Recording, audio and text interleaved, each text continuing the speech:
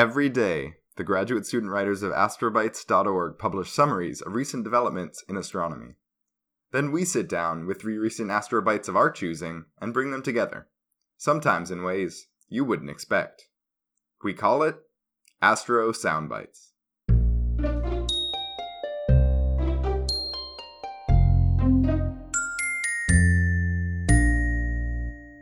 I'm Alex Galliano. I'm Milena Rice. And I'm Will Saunders. You're listening to Episode 7, Constants or Not. On today's episode, we delve into a few of the famous constants in the astrophysical world, and explore some new research that suggests that they might not be constant after all. This is incredibly important to find out because some might say all of astrophysics itself relies on just a handful of constants. I can think of one scientist in particular who would argue that. I recall when I was a little kid, my dad showed me a book he had picked out of the library called Just 6 Numbers, written by Martin Rees. Martin is a very famous astrophysicist whose discoveries in cosmology are pretty world-renowned, and he's also a prolific author. I didn't really understand the book. I was too little to appreciate cosmology, but I thought it was cool that there were 6 numbers and you could understand the state of the universe by understanding these 6 numbers, which are constant. Will, I'm going to challenge your elementary school self right now. Do you remember any of those 6 constants? Let's see. One was the cosmological constant, of course. That's a really important parameter in the universe. I remember one was the ratio of the electromagnetic force to gravity. That is, how much stronger is the electric force or the magnetic force than gravitational force. And I know from physics classes it's important to calculate at some point. It's 10 to the 42, which is crazy. Of course it's 42. That's the answer. What else? Let's see. I think one was the curvature of the universe, which is, I believe, close to but not exactly flat. Do you know, is that right? It's not exactly flat, it's slightly curved? We'll never know exactly whether it's completely flat because the parameter would need to be exactly 0, and we can only say it's 0 to within error bars. Oh, sure. Any deviation from those error bars would mean it would be curved. Right. That's a good point. I'm actually impressed that you know as many as you do. I should read the book again. It was probably a really great book. You should read the book again. In any case, now that all of our listeners have been primed, today we'll bring you 3 constants that just might not be. Milena, what constant are you going to challenge today? So today I'll be talking about the year, and many of us know that Earth's year isn't actually constant, but it really doesn't change very fast. So on a human timescale, the year is roughly going to be the same length every single year.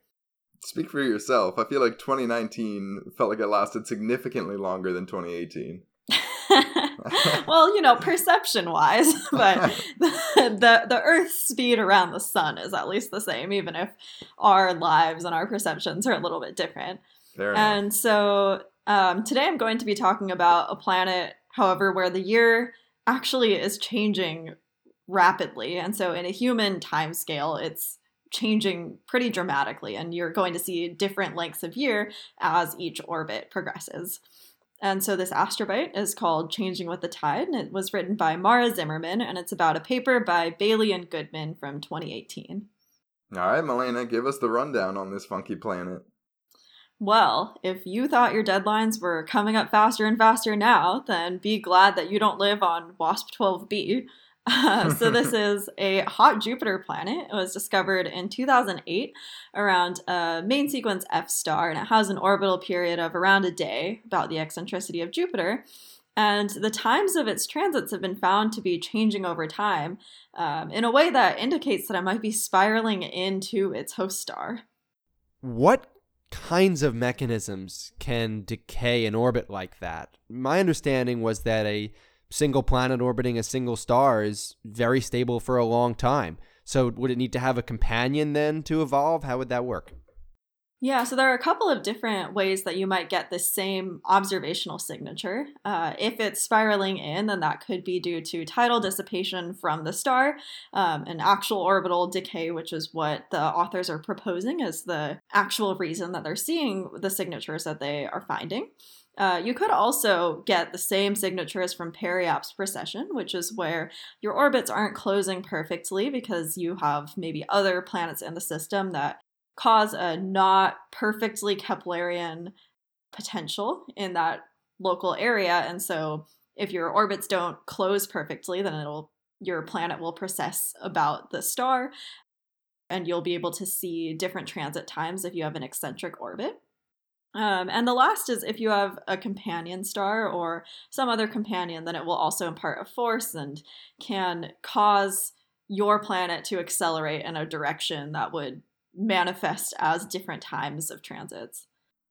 So I dug into this a little bit, and I found a movie that came out in 1961, a sci-fi movie called The Day the Earth Caught Fire. And in this movie, they argued that nuclear weapons testing on the Earth had changed the nutation of the Earth. That's the short-scale precession of the Earth's tilt, and that caused the Earth's orbit to change drastically and the planet to spiral into the sun. Wow. And the entire surface caught fire. Yeah. That sounds very sensational. Yeah, I'm not sure how nuclear testing would do that. I mean, I guess I wouldn't know the specifics of it. You've worked at Los Alamos. Maybe you know a bit more than I do. Oh, no, don't ask me. I can tell you it's just confidential. In any case, it's reassuring to know that there are more scientifically founded reasons that a planet can change its orbit. In the three cases that you've talked about, which seem more likely than the others, and what constraints do we have on them? So the authors discuss all three of these. They first say that, WASP-12 has these two M-dwarf companions at a projected separation about an arcsecond, and so maybe those could be causing this observed acceleration.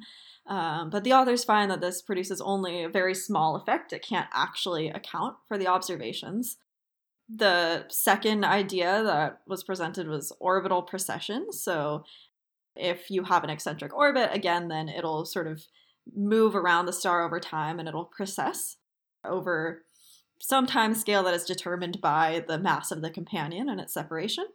But they tell us that if you have an eccentric orbit, then your transits and secondary eclipses should be displaced in opposite directions in time as your ellipse is sort of moving around your star. And that's not what they see. They see them displaced in the same direction. And so they're concluding that this is probably a case of orbital decay. And subsequent papers have further confirmed this with more observations in the past year. So the authors focus on this case, and they use MESA 1D stellar modeling to study the internal structure of the star that can reproduce these tidal dissipation mechanisms to actually cause that decay. Jumping back a few episodes into our archive, we talked about how hard it is to simulate the internal structure of a star as it ages. So it sounds like a challenge to try to reproduce orbital decay by studying the inside of this star. Yeah, so there are definitely a lot of different parameters in these stellar models that can be tuned.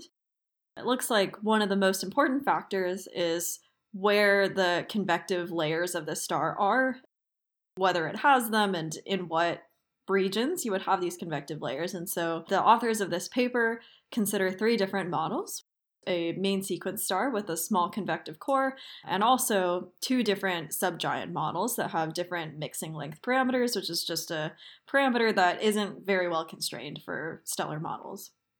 And they find that the first two models don't fit perfectly, but one of the subgiant models fits pretty well, but assumes an unrealistically high mixing length parameter. So there are sort of trade-offs to each of these models. That also, the observational constraints really favor a main sequence star, and it looks like a main sequence star, but the decay rate that is expected is best matched by a subgiant that has lost its convective core. So none of these explanations appear to be fully consistent with all of the observational constraints without fine-tuning, but these give a couple of ideas of the types of stars that you might need.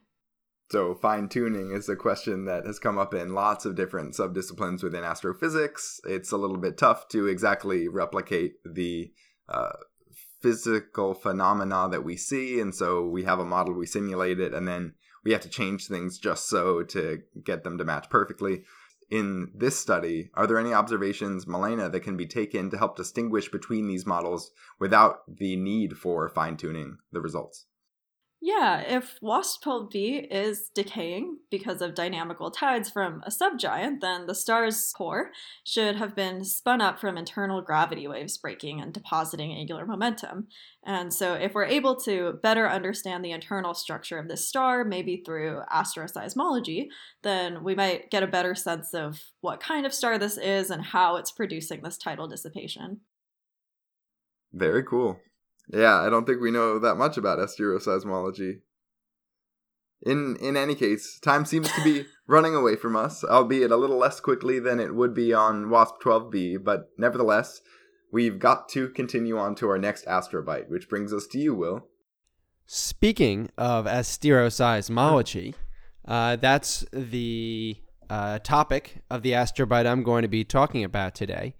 We talked about this field a few episodes ago, and one of the more contentious issues both in the field and on the podcast is how you pronounce it. Astroseismology, asteroseismology, asteroseismology. But regardless, this field considers oscillations in stars, and so it's a really challenging field.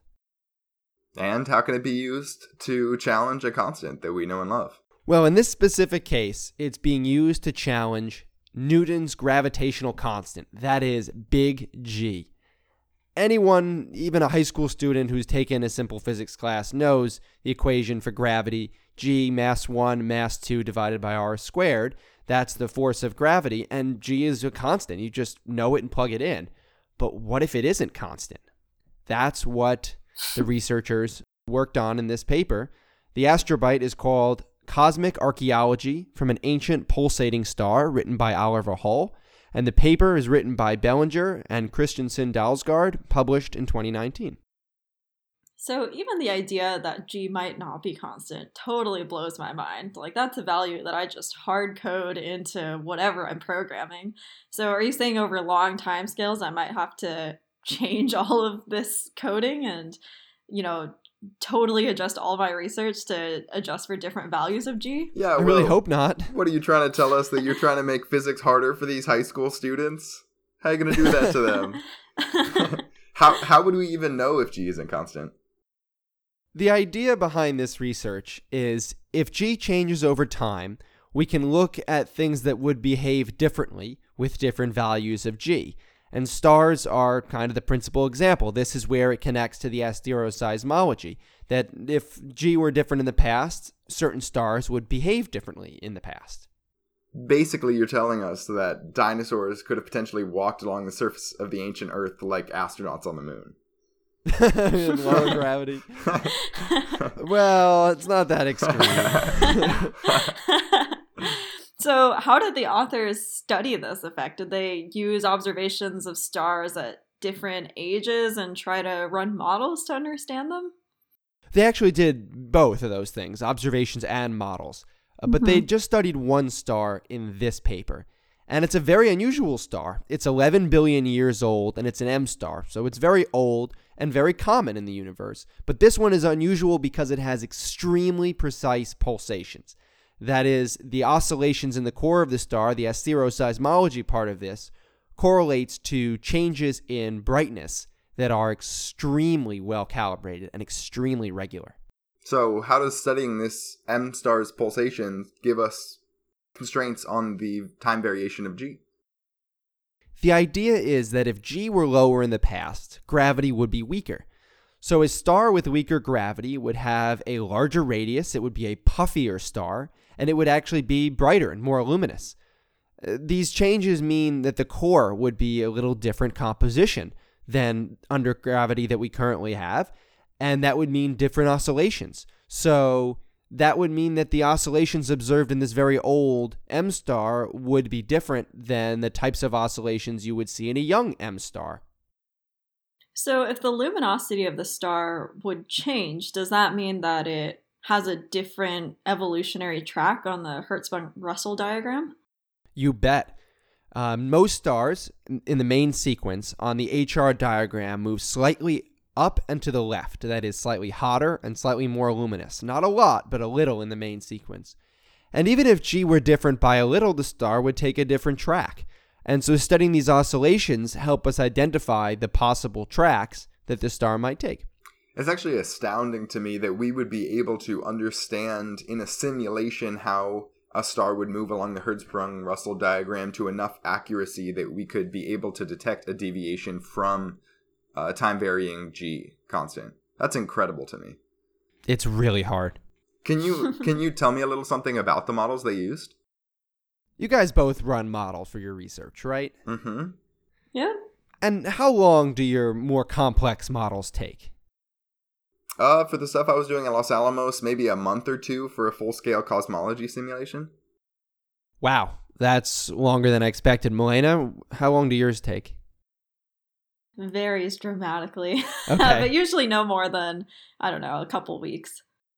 Well, yeah, Alex, more than a month is long, but these guys ran a simulation that took 6 months. So it's still pretty long, but I guess it doesn't seem quite as impressive anymore. It's not a competition. Why does it take so long to simulate a star in this case, whereas Alex simulating this massive chunk of the universe might be significantly faster? It's a complicated issue. I don't really purport to understand it fully, and the best that I can do is say that asteroseismology models have a crazy number of knobs that can be turned. They use a Markov chain Monte Carlo approach, a combination with Bayesian statistics, and the goal is to match the models to the observations. But the models have all these free parameters. We don't really understand a lot of them. Some of them might be constant, some of them might be changing, and narrowing down based on limited observations all the potential parameters is a lot of computing power. Yeah, I really relate to this because my undergrad thesis was largely creating models to try to understand this one specific debris disk. And effectively what you would do is within this Markov chain Monte Carlo framework, just keep producing models, checking if they fit, and like continually doing that over time. And it takes just forever to keep making so many models and checking them. And I mean, I was only tweaking maybe 7 or 8 parameters, and there are hundreds that could have potentially been tweaked. And so if I actually did such a thorough analysis like what I imagine is being done here, then, would have taken forever. And so we had to set certain things constant to make it more tractable. And it sounds like this is probably a pretty similar situation. And you can only imagine, if they made a mistake and had to run it again, another 6 months. Yeah. That's brutal. Honestly. I mean, sometimes I'll run something for a day or two at the longest, and I make a mistake, like, oop, I guess I'll have to run it again.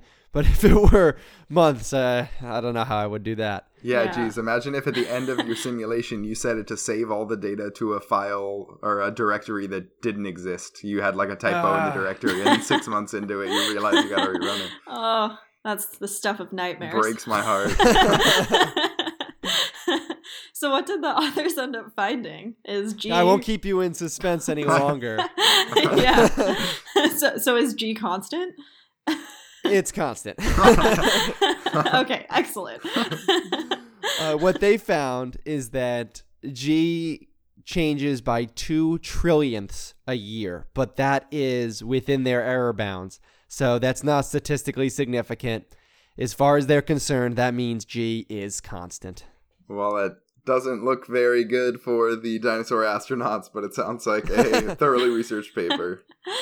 So, Alex, are you going to also challenge our assumptions? What's another constant that might not be that you're going to be discussing? The diffuse gas fraction in the universe. So my astrobite is called New Cosmological Detectives, Using FRBs to Constrain the Diffuse Gas Fraction by Caitlin Shin. And it's written about a paper by Anthony Walters and others from 2019. Okay, a lot of words in there I don't honestly understand. What is the diffuse gas fraction? Let's start there. Yeah, let's dig into it. So the diffuse gas fraction is the fraction of baryonic matter that's trapped up in the intergalactic medium. As the name suggests, it's diffuse. It's not dense gas like you would find in the interstellar medium. And so all of the baryonic matter that isn't trapped in the interstellar medium or trapped up in stars is in the intergalactic medium in this diffuse gas fraction. Okay. Okay, and you also mentioned this abbreviation, FRB. So could you tell us what that stands for and what these objects are? I can tell you one of those things. So, an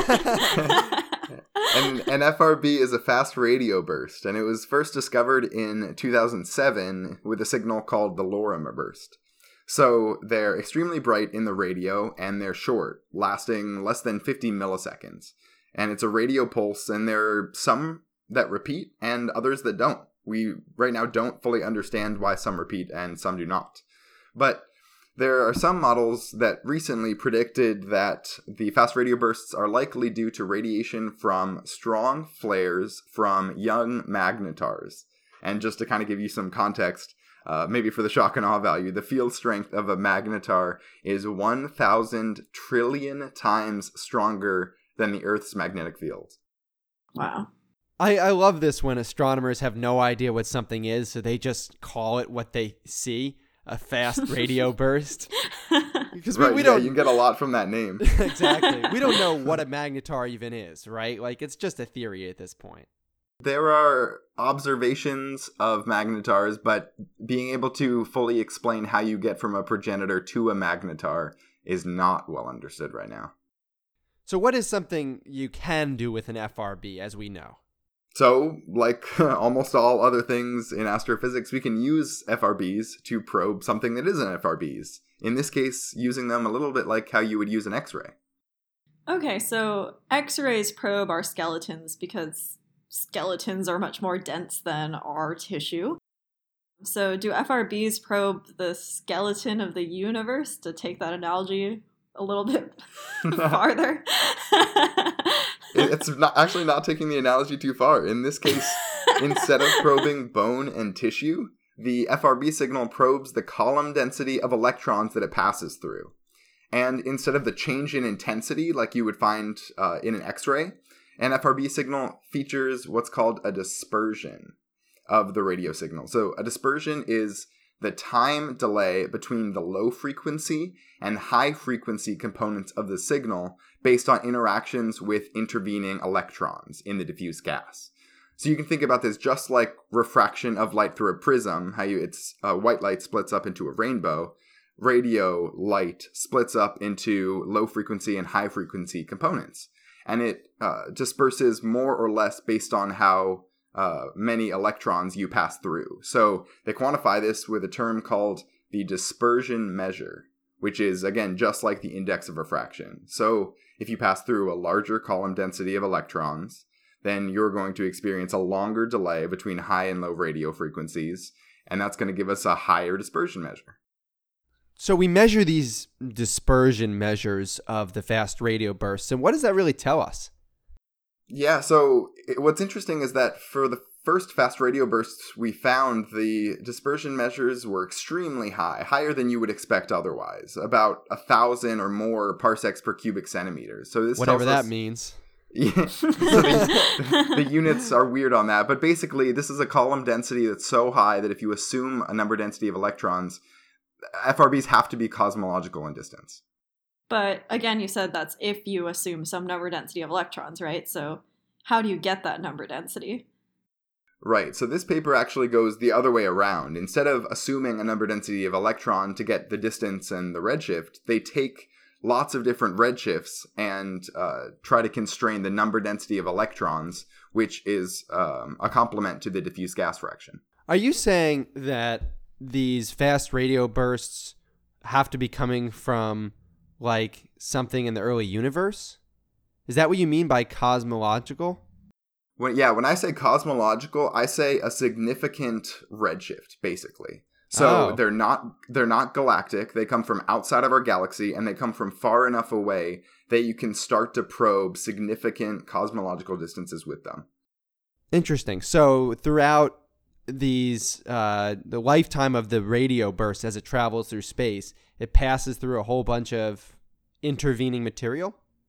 Yeah, so this is why it's kind of hard, because there's kind of a degeneracy when you say it passed through this column density of electrons. You don't know whether it passed through an extremely dense intergalactic medium in its own galaxy before it shot out. You don't know if it passed through a wide region of space.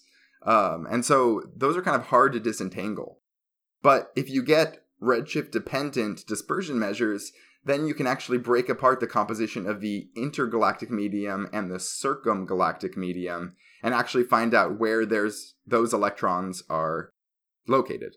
And that's what they did in this research. So exactly. So to do this, they simulated catalogs of mock fast radio bursts out to redshift of 3 and tried to constrain 2 different models. One was a constant diffuse gas fraction with redshift, and one was one that varied with redshift.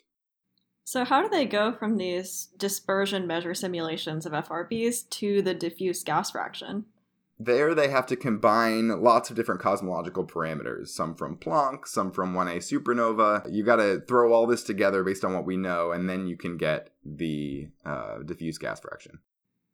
So what do these constraints look like? Are FRBs going to be the next big cosmological probe? It's unlikely. It can't tell us much more about the state of the universe in terms of larger cosmological constraints, but it actually can constrain the diffuse gas fraction a fair bit. So they found that with 100 fast radio bursts and dispersion measures as a function of redshift information, they can constrain the diffuse gas fraction to a few percent, and to even smaller than 1% for a catalog of 1,000 fast radio bursts. So this puts strong constraints on the diffuse gas fraction, which can tell us if it's constant or not with redshift. But right now we only have fast radio bursts on the order of about 80, and not many are localized, which you need to get the dispersion measure as a function of redshift. So we're going to have to get a lot more before we're able to do this. So is it constant? I will tell you in 10 years. All right, Alex, give us the one sentence takeaway. Even if we don't fully understand them, we can use fast radio bursts to discover if the diffuse gas composition is constant with redshift, but only once we've built up a large enough sample. And how about you, Melina? There are lots of ways that orbits can be altered or can evolve over time, and WASP-12b is an especially fascinating case where an exoplanet's orbit is decaying on a human timescale, and it's spiraling into its star fast enough for us to actually observe, although the exact mechanism of how the star causes this tidal dissipation isn't entirely agreed upon as of this paper. And that brings us to you, Will. What is your one-sentence takeaway? Newton's gravitational constant G is still constant. And that's according to a really old star with a really great sense of time. I could probably learn a few things from that star's sense of time. Couldn't we all? Couldn't we all? Which brings us to the discussion portion of this episode. See, I'm doing pretty good on time. I want to start off with the question of challenging the constancy of all these things. So it has a big potential upside, and it can get us to question a lot of the different studies that we do, but it's also a little bit sensationalist. Is it really worth studying scientifically if there may be people who do it solely for publicity? It's an interesting question. I think that research like this definitely gets picked up by secondary media that's looking to publicize science results and may take a sensationalist spin on it. Because G is a well-known constant that gets picked up, but the research itself is both challenging and impressive. Asteroseismology is an impressive field, and so I think there's a difference between putting a sensationalist spin on things and doing research with the intention of being sensationalist. Yeah, I agree. I think it's definitely very valuable to continually question our assumptions in science. So all of these constants being constant is sort of an assumption that we hold, but if that isn't necessarily true, then that is going to have some really far-reaching implications. And so I think that this is a really valuable field where we should really be continually questioning all of our constants.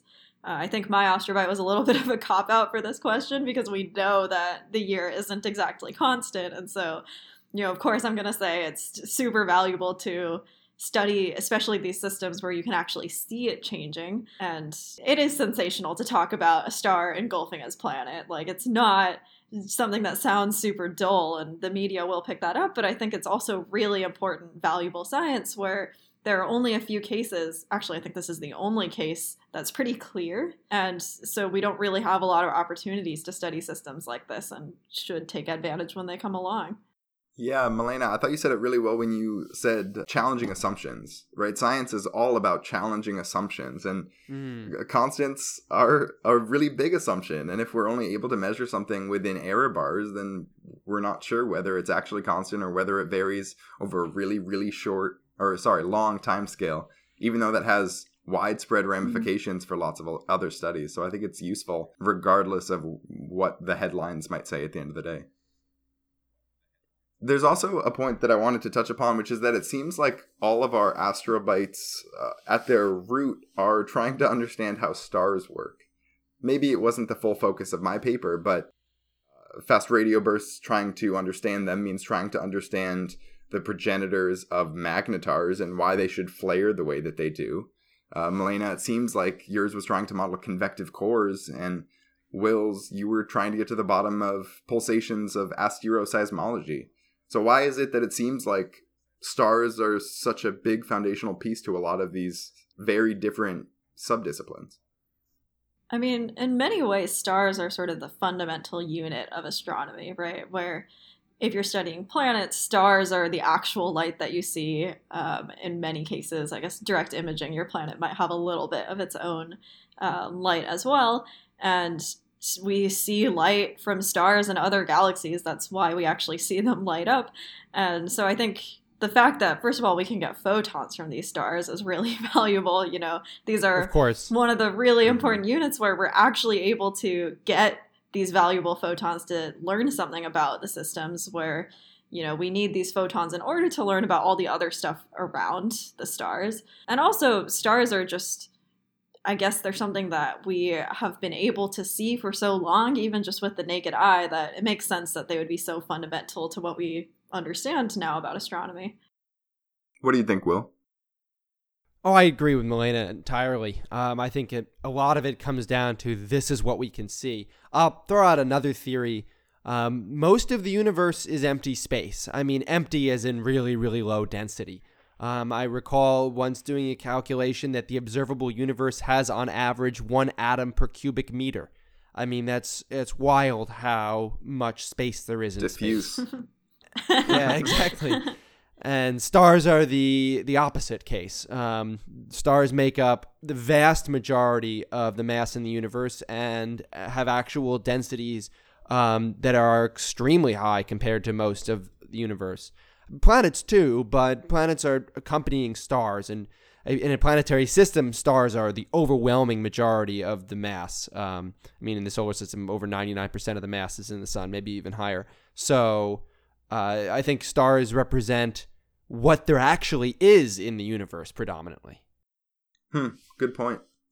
Yeah, I think it's interesting that, I don't know, we talk a lot about how we ran lots of models. We still don't understand stars that well. But like both of you said, if the first thing that as astronomers we could see was starlight, the first thing we took observations of was starlight, you would think that that would be the first place we would start to model and simulate. But I guess it's just because astrophysics as a field has only been around for, 50, 100 years? Connecting our observations to our physics. Yeah. It's hard to exactly pin down how old it is because, I mean, people have been observing, since the time of Galileo with telescopes. So it's hard to say, they wouldn't have called themselves astrophysicists. It wasn't a lot of physics. It was more observation.